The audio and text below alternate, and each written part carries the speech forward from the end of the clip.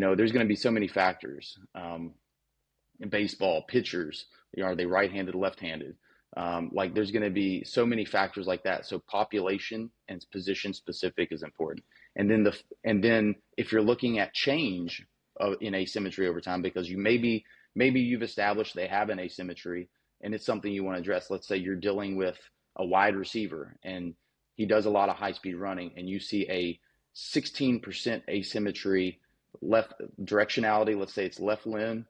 His coefficients of variation on each limb are below that, and you say this is a real asymmetry and that magnitude, it concerns me, and there's established directionality. It's clear that this person has a left limb deficit in hamstring force production, and I think I should intervene. So let's say you intervene, you do oscillatory isometrics, you do whatever your program is, you do some single leg work, you're eccentrically loading, eccentric RFD type loading, whatever it is. Okay, my intervention point, and I would say a standardized intervention of something you've already come up with on a card and can attest the effectiveness of your intervention.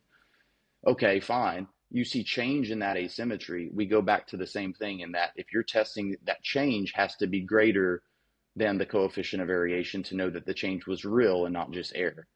And so let's say the change was 6% and the coefficients of variation were 9%, 11%. Well, you don't know if that was real change or just error in your measurement or normal biological variability. So that change has to be greater for you to be like, okay, yes, this was real change and this asymmetry was addressed and reduced. And I know that because of my change was greater than the variability that you see in the measurement. Hearing you talk about that made me think about how often in research there is a control group, but typically within athletics there never is a control group. How can we work within that in athletics to make our testing better? Oh, yeah, I think it's really fundamental in a lot of the things I've mentioned. I think first and foremost, we have to be able to standardize how we do things as possible. So things we've talked about, like having a method for how we test so that we know that when we're testing, it's as high quality like as low variability as we can get, because ultimately we want to detect a lot. Athlete monitoring comes down to one big piece that it comes down to is detecting real change when it occurs and understanding the magnitude of that change. So much of the discussion when I talk to folks is meaningful change, and which if you look at that, how it's defined, and, whether it's Mike McEwen or whoever, resources you go to, how that's defined is the smallest amount of practical importance or clinical importance, okay, which is generally tied to some type of effect size, generally 0.2 being the smallest if you're in that world. And so, all right, fine. Well, you have to understand, can we detect real change? And that comes down to, can we collect reliable information that's going to be able to tell us when things change? Okay, whether it's fatigue, whether you want to test, if you're a strength coach and you're testing, I want to see, did my guys get faster and more powerful? Great. That's awesome. That's information that you should have, but it's going to come down to how well can you collect that information to be able to see, did they get better over whatever block you're looking at or whatever time period you're looking at. If you're doing pre, mid, post over the course of a spring or winter training, football, let's keep it in football world, you're going winter training, preparing for spring ball, and you want to know, are your guys getting better based on your program and the outputs that you're trying to get from your program, then you're going to test across these phases and you're going to look in at specific metrics based on what you're trying to improve in that specific block during that specific microcycle, whatever your program looks like. And so with that is going to be, how well can you test that? If you're doing, 20-yard accelerations and jumps, are they giving maximal effort? Are you collecting that information at a time period that's the same and comparable across each of those time points? Are you cueing them the same way to get the same type of output from them in terms of the mechanics and in terms of their effort, in terms of how they're performing the actual movement, the actual task? And so I think that's what it boils down to, because we're never going to have a world where we get a control group. It's never going to be perfect. And that's I saw this the other day. I'm not sure who tweeted it out to give credit, but I saw this somewhere. It was like applied sports science is really, trying to bring information, or, and I'm paraphrasing here, bring information or bring some clarity in a chaotic environment. And the complexity and the chaos within our environment is what makes our job so fun. It's problem solving and trying to tease things out when nothing's the in the most ideal or optimal state. Nothing is perfect. You're not in the laboratory. People are not going to do exactly like you're trying to come out and get information to help inform decision making in a chaotic environment where variables are constantly changing and you don't know what's going to be thrown at you day to day. And that's what makes your job, that's what drives you nuts, but that's also what makes it fun. And you're coming in there like, what problems do I get to solve today? How do I get to try to help prepare our athletes better? How do I help serve our athletes better? How do I help bring information to coaches in a more efficient and effective manner in this environment? That's what makes it, in my opinion anyway, and for me at least, that's what I think makes it so fun and challenging. No one, you don't, you love being in those challenging environments where you're trying to figure things out, and you're problem solving, and you're trying to, and from a scientist standpoint, like I've been in labs, like doing, I've been in the perfect laboratory settings and clinical settings in my doctoral training and my, in graduate school and things like that. And I love it, but what makes this setting so fun is that you're trying to test the effectiveness of something. You're trying to pick out change. You're doing testing in non-optimal conditions, and you're problem solving. You have to think outside the box. You have to think with how can I bring scientific method, and how can I bring ideal testing and measurement into a situation where it's, you're out on a field in the rain trying to collect information. Like, I mean, there's been all kinds of thinking back to things like, and it's that's what I love, or a part of what I love about being an applied sports scientist. Taking a quick break from the show to tell you about our deal we have going on right now in December. If you sign up for Fundamentals Level 1, you will get 1 free year at Strength Coach Network. That's right. Sign up for Fundamentals, our 20-hour long-form education course that has information on every topic in strength and conditioning that will make you a better strength coach, regardless of the field that you're in. Not only if you're a strength coach, personal trainer, athletic trainer, physio, this is for you because all the education about progressions, regressions, motor learning, speed, agility, jumps, you name it, we have information in it. So sign up for Fundamentals, get a free year at Strength Coach Network. Click the link down below. Let's get back to the show. But For anybody sorry, that's I listening, went off on a little. I no, went you're off on a little good. tangent. Please don't apologize. Not at all. That's why we had you on the show.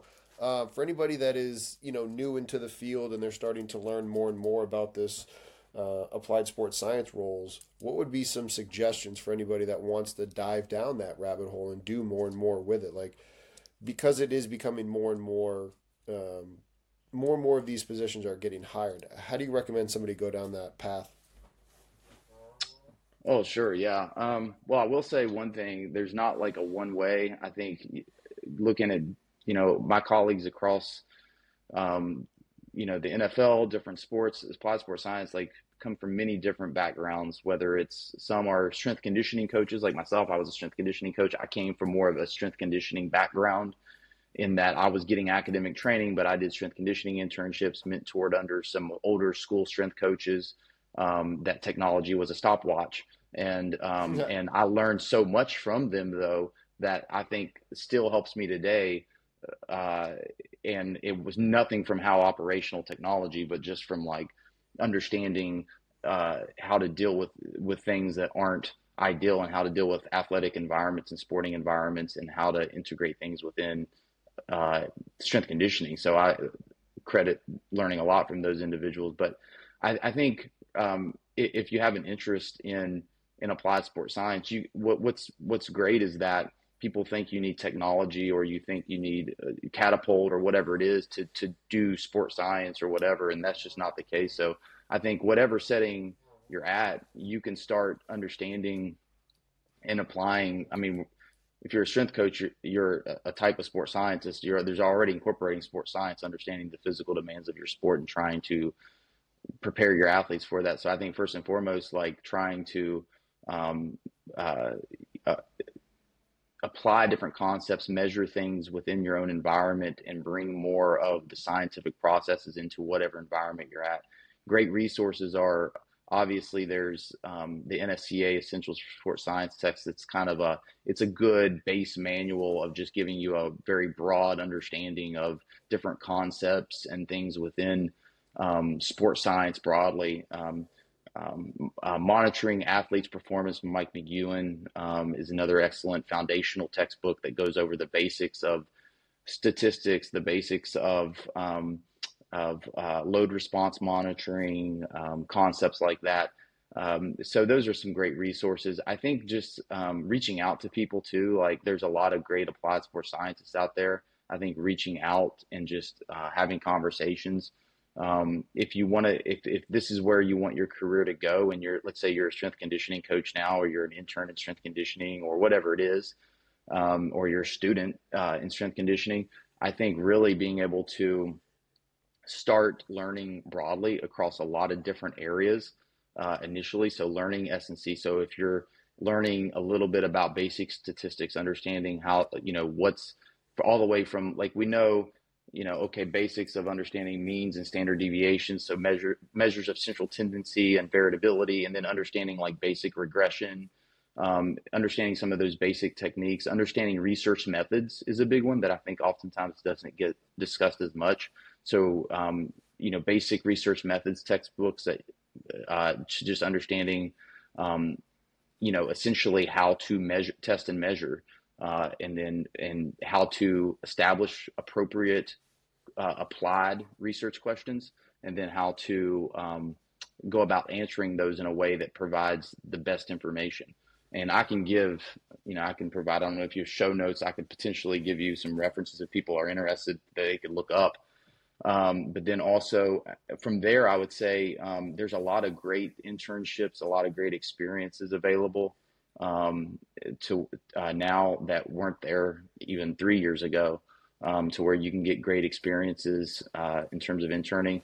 I would say that if you're at a university or at a place where, let's say you're a strength coach at a place that doesn't have a sports scientist, I would just start doing sports science where you're at.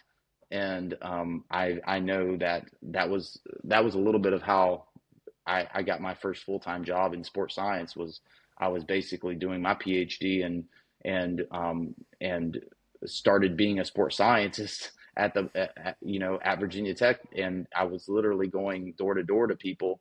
I was interning as a strength conditioning coach and ended up, so I could coach on the floor, which is a great way. If you are a strength coach, you can already bring value in maybe a more understood way. But then if you can find that you're bringing value in other ways, that's sometimes how you get that first job, is it's created, because there are a lot of jobs out there, but a lot of places don't have them.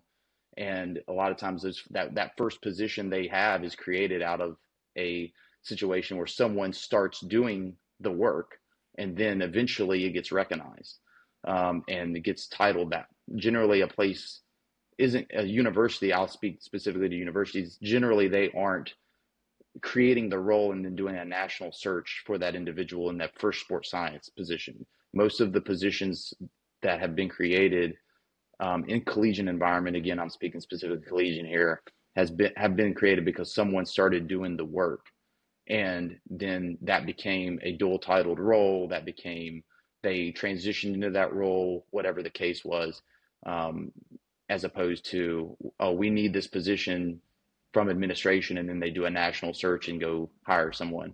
Um, and so I think that's a big one, wherever you're at, starting to do the work, because that's there's no better way to start, in my opinion, with that. And then finally, I would say that being just being up to date in research across a lot of different areas, and understanding different concepts from different areas. You know, I love strength conditioning. I love weightlifting, but if I lived just in the weightlifting strength training world, it would ultimately make me very narrow minded in my views. So I think being reading across a lot of different research in different disciplines and understanding whether it's biomechanics, physiology, sports psychology, reading literature regarding different instruments and testing, rehabilitation type stuff. I think that really helps round you out and give you a lot of great insight and into different areas and create linking information across different disciplines because ultimately as a sports scientist you might be housed in strength conditioning whatever the case is, but to be really good at your job in my opinion you have to really be able to go across disciplines